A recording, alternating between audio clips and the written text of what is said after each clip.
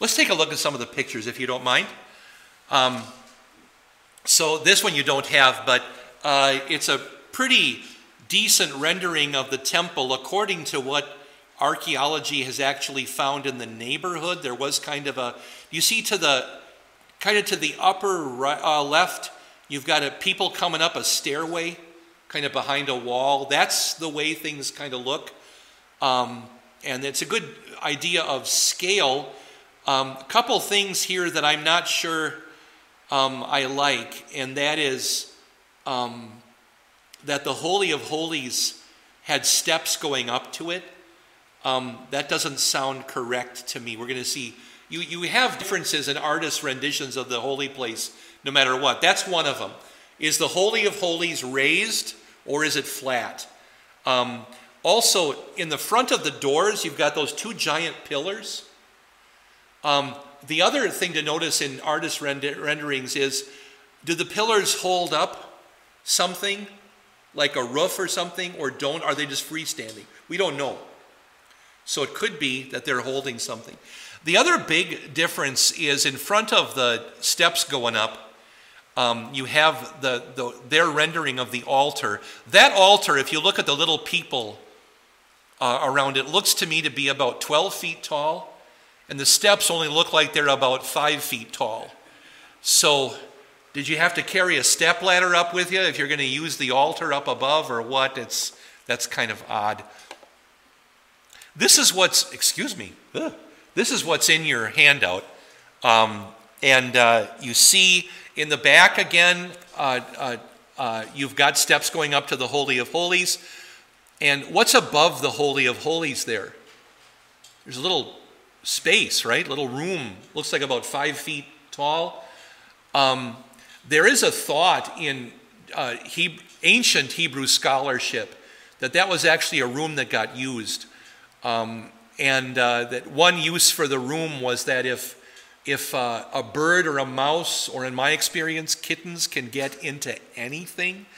So if a cat got in there or something, how would you clean up the mess in the Holy of Holies? Well, you can't go in, right? Only the high priest could go in through the doors once every year. But what they did was they would let a guy down through the ceiling on a little platform, like a little hand-done elevator thing, and he could get down. Then he could clean up the floor or repair a mess or a broken this or that. And I don't know about that, but the Jews speculated that happened, and that's what that. There's another better idea of what was in that room above the Holy of Holies, because there are references to something called the Azara, which is the copy, the best copy of the entire Old Testament.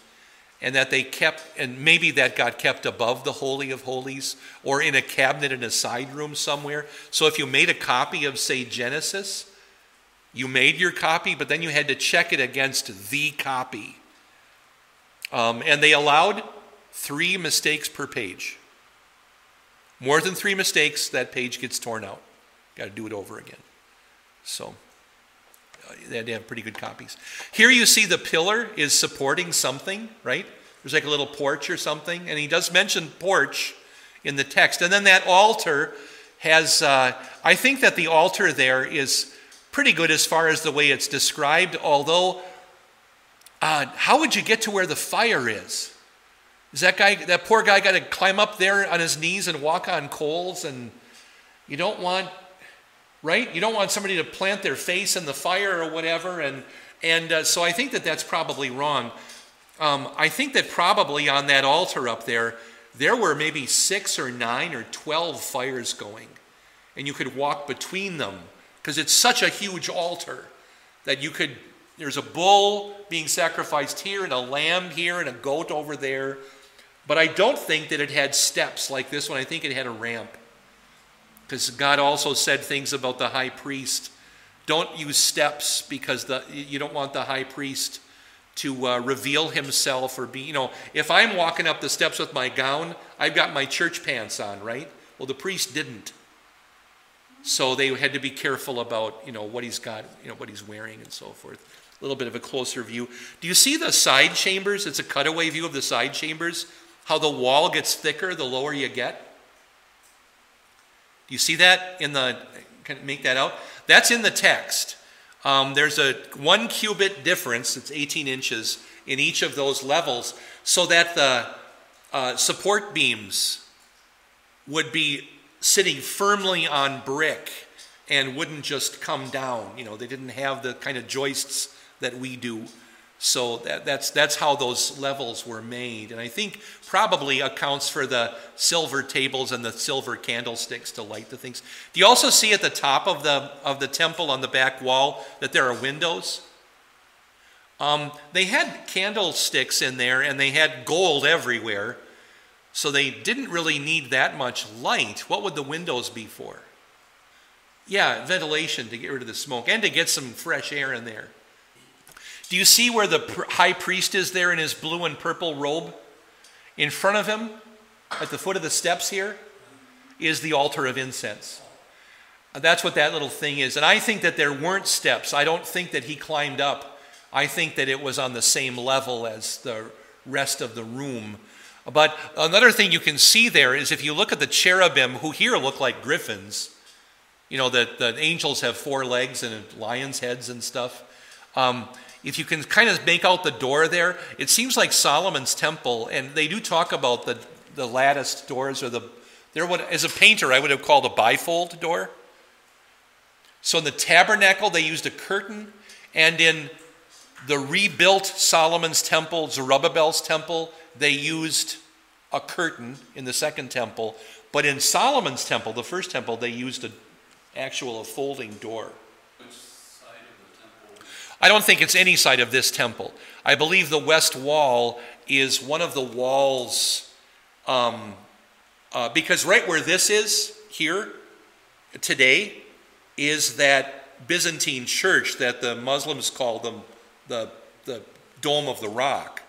That the what we call the Wailing Wall, or used to call the Wailing Wall, is one of the walls of the outside. Let me get to this slide here. It's one of those exterior walls.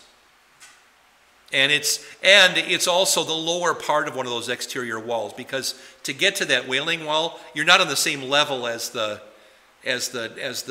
temple court. You're below it. So and that's why it survived, is because probably when the rest of it was torn down by the Babylonians, or the Romans rather, it was already below ground, which is why it survived. There wasn't anything to tear down there. It was just dirt.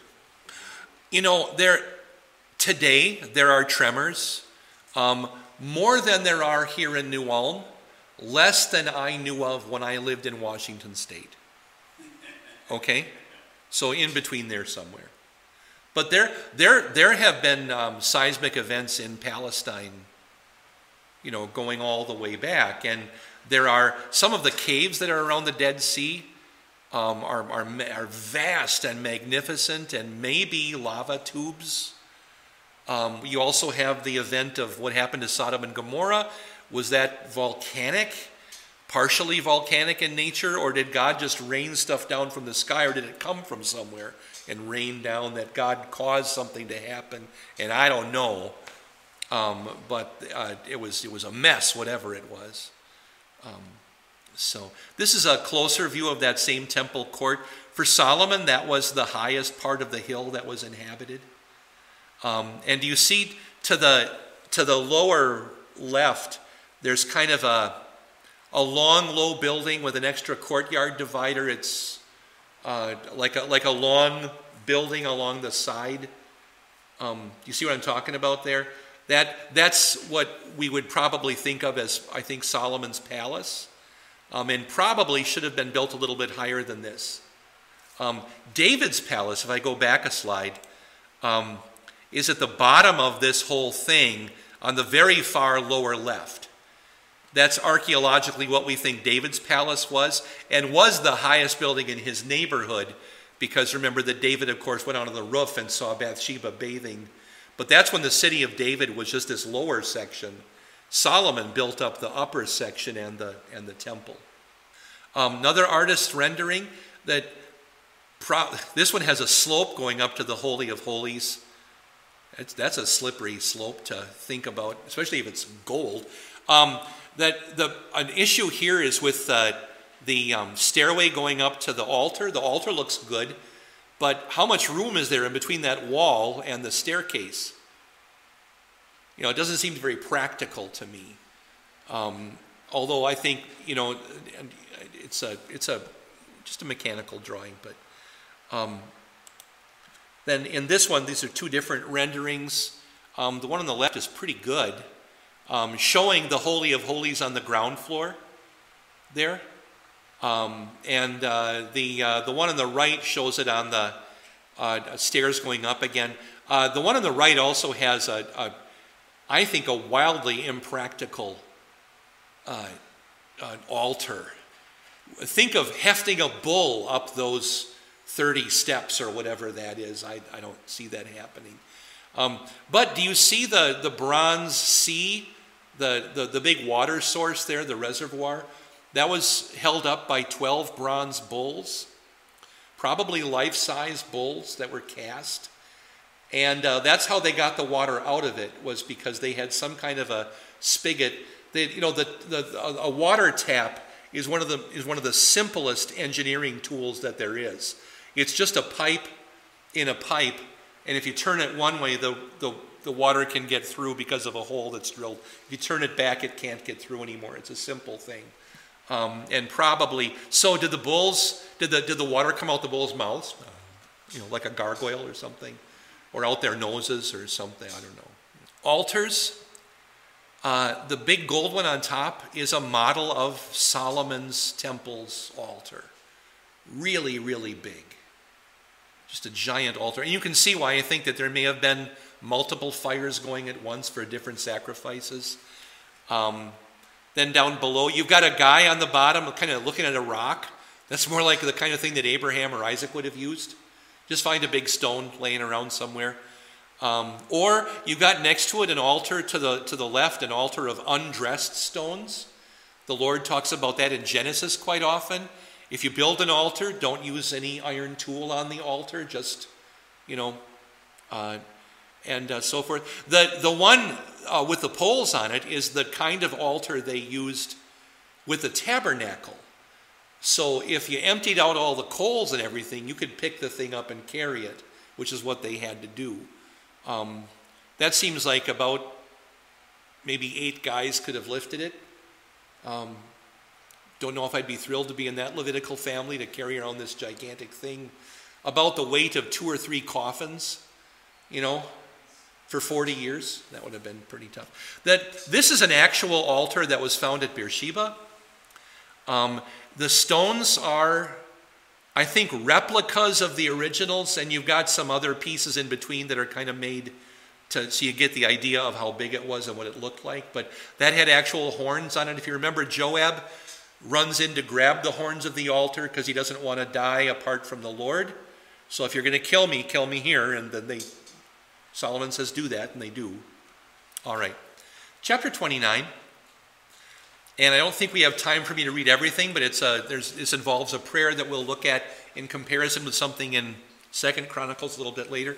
King David said this to the whole assembly: "My son Solomon, the one God has chosen, is young and inexperienced. The work is great because this citadel is not for a man, it is for the Lord God." I think David is thinking of the whole temple complex, the courtyard and its surrounding wall as a citadel, although usually that would be a word for a palace probably, or a castle. "According to all my strength," David says, "I have provided these things for the house of my God.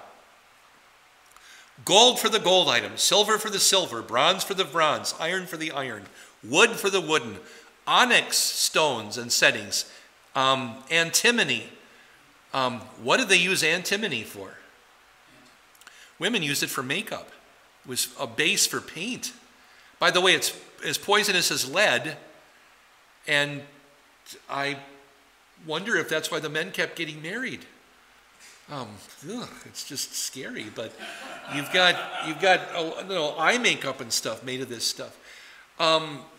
Stones of many different colors, every kind of precious stone, alabaster in abundance. "Because of my devotion to the house of my God My personal treasure of gold and silver I am also giving for the house of my God, in addition to all that I have already provided for this holy house, 3,000 talents of gold from Ophir. Do I have the thing on here? Hundreds of tons. 7,000 talents of refined silver for overlaying the walls of the structures. So silver on the, what wasn't gold in the temple itself, those other rooms and things, I think they got silver wallpaper, or what would, I have given gold for gold items and silver for silver and the work of the craftsmen. Who else is willing to dedicate himself to the Lord today? David's waiting for somebody else to raise their, I'll do it. When St. Paul's was founded back in 1865, a man named Buck was the man who owned the sort of building company that it was his living room where the church first met, and he became, I think, the treasurer or something. He wasn't the president.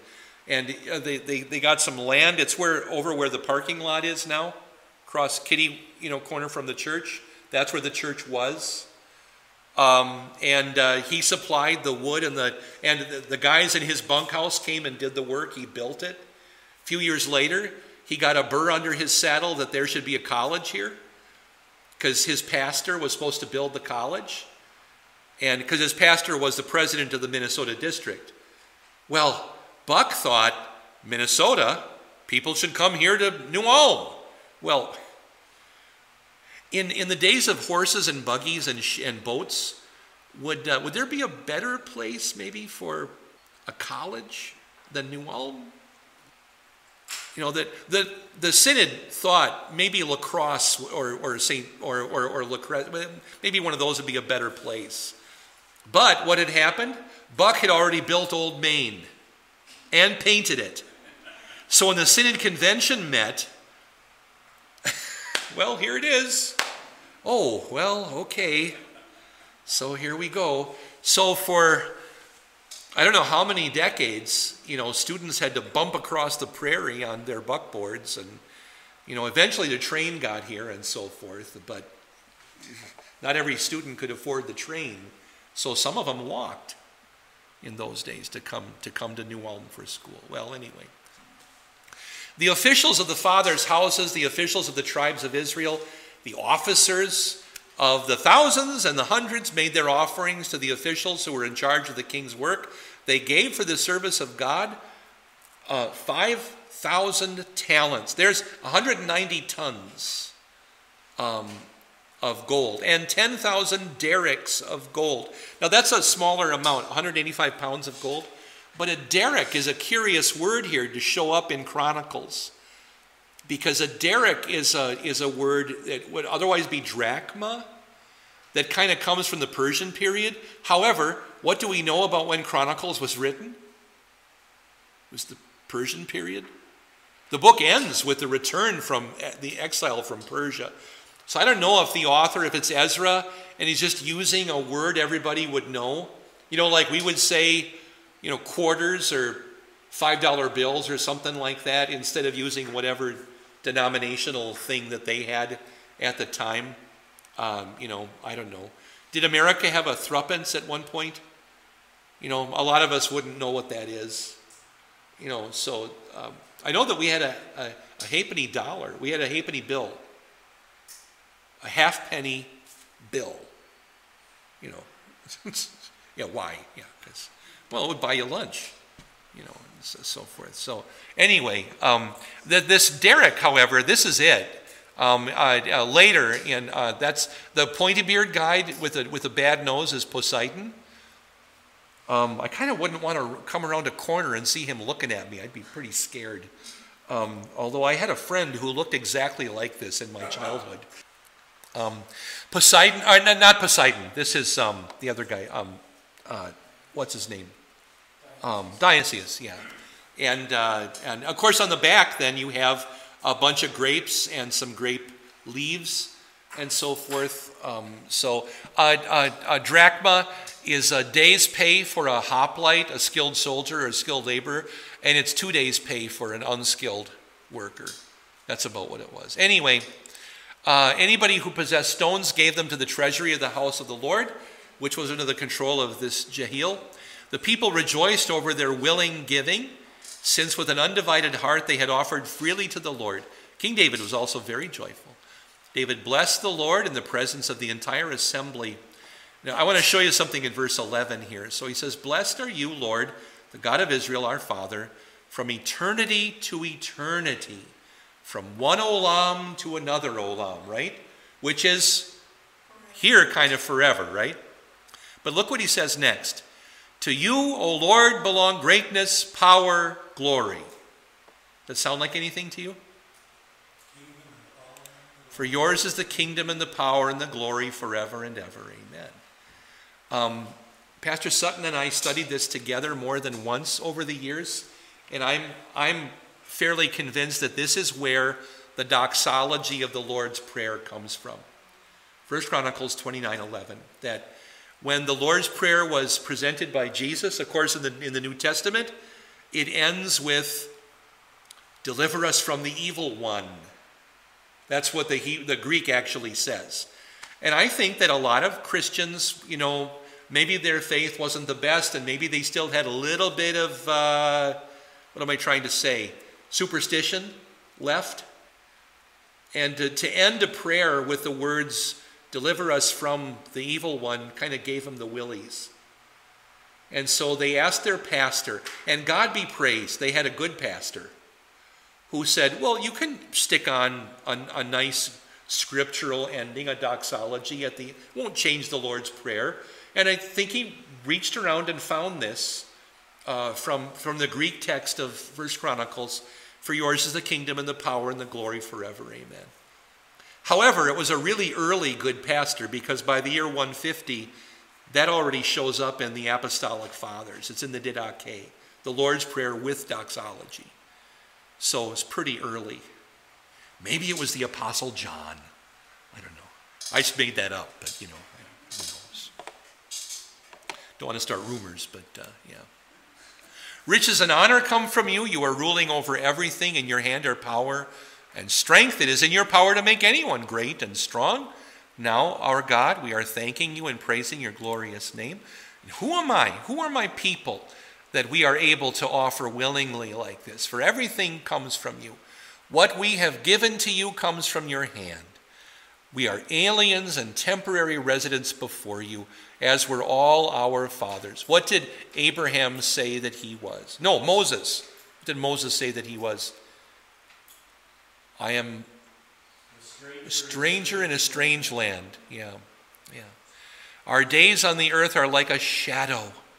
There is no hope of staying." Oh, wow, but yeah, like it just passes quickly. In the Psalms it says, "Our days on the earth are like a breeze." But here it's like a shadow. "O Lord our God, all this abundance which we've provided for building a house for you, for your holy names from your hand, this abundance belongs to you. I know, my God, that you test the heart and you take pleasure in uprightness. In the uprightness of my heart, I freely offered all these things. Now with joy I see your people who are present here to bring the offering freely to you. Lord, the God of our fathers, Abraham, Isaac, and Israel, preserve forever this purpose and way of thinking in the heart of your people. Direct their heart to you." What a prayer this is. "To my son Solomon, give an undivided heart and keep your commandments, your testimonies, your statutes, to do everything needed to build the citadel for which I have made preparations." It uses that word citadel again, but it's a big building. One of the people to understand, you're building a giant castle above the city for God. David said to the whole assembly, "Now bless the Lord your God."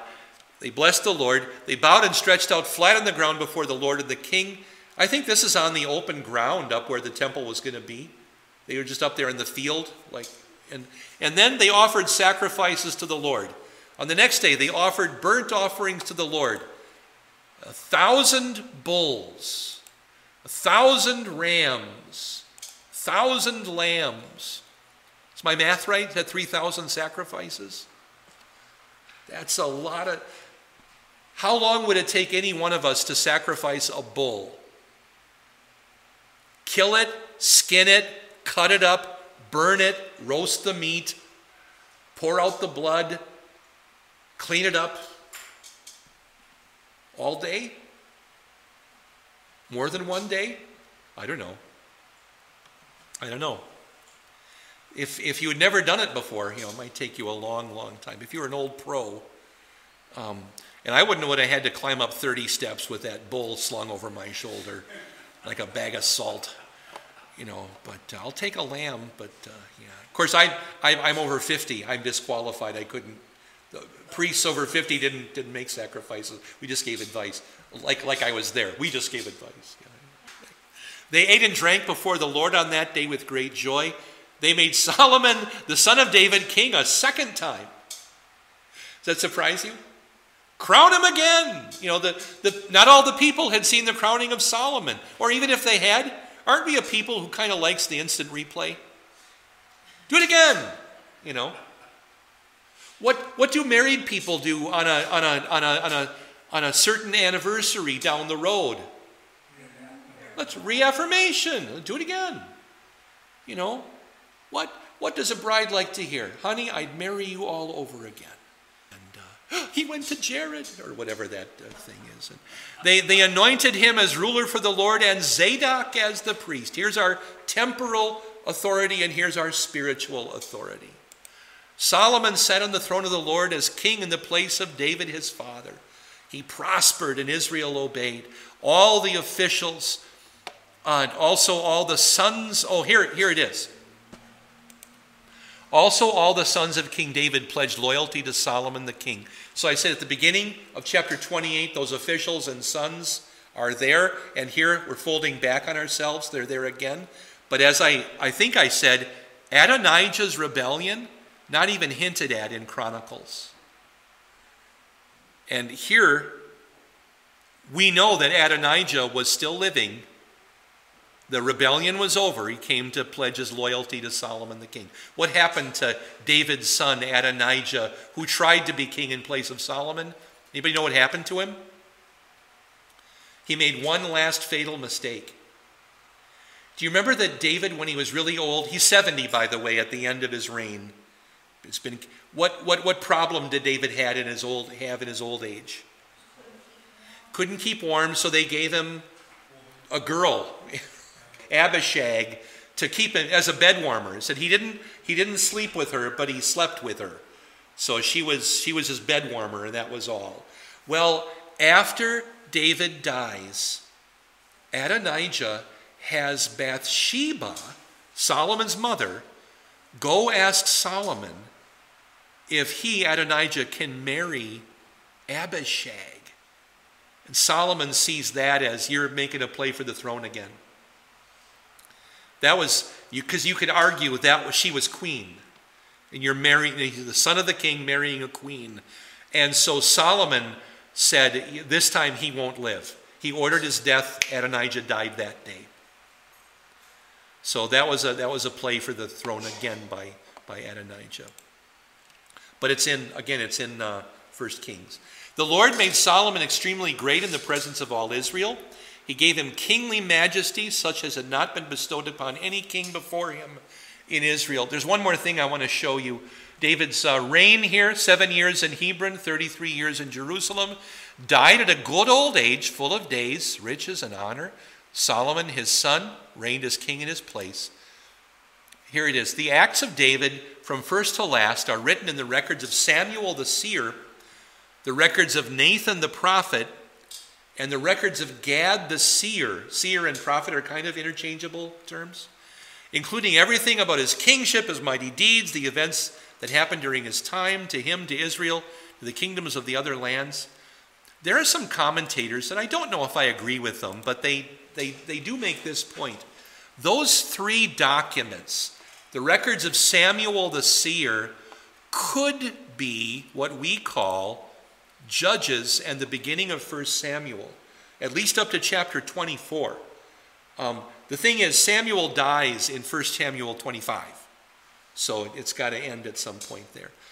And that the records of Nathan the prophet, Nathan is the prophet who comes to David, and so forth. So Nathan the prophet could be the author of 2 Samuel. And that the later guy, the younger guy, Gad the seer, could be the author of the Solomon part of the story, which is 1 Kings. So who's king in 1 Samuel? Saul. Who's king in 2 Samuel? David. Who's king in 1 Kings? Mostly Solomon. And then 2 Kings?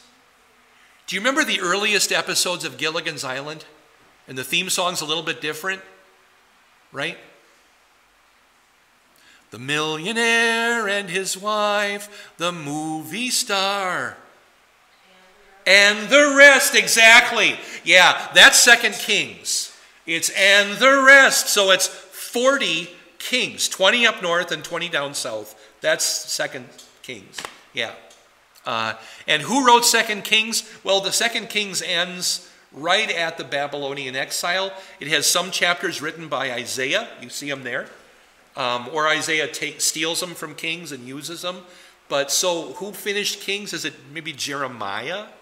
Not really sure who finished or wrote Kings, but this is what some people think. So in the book of Chronicles, David's purpose regarding the temple, let's get this built. I can't build it, but I want everybody to know who really is the king, and that's Solomon. So David is making sure, not of his own posterity, but of God's posterity. My son is supposed to be king. Let's make sure that he is. Let's make sure everybody understands. We don't have 3 carpenters working on this problem all at once. The plans are here. Solomon's the builder. That's what's going to happen. So David says this in his 40th year, we're told. So it's the last year of his life. He's around 70, 71, whatever he was. And David then, very shortly after this, dies, and Solomon is king. But that's the end of 1 Chronicles, and we'll go from there. But may the grace of our Lord Jesus Christ and the love of God and the fellowship of the Holy Spirit be with you all. You've been listening to Invisible Church, the Bible study podcast from St. Paul's Lutheran Church, New Ulm, Minnesota.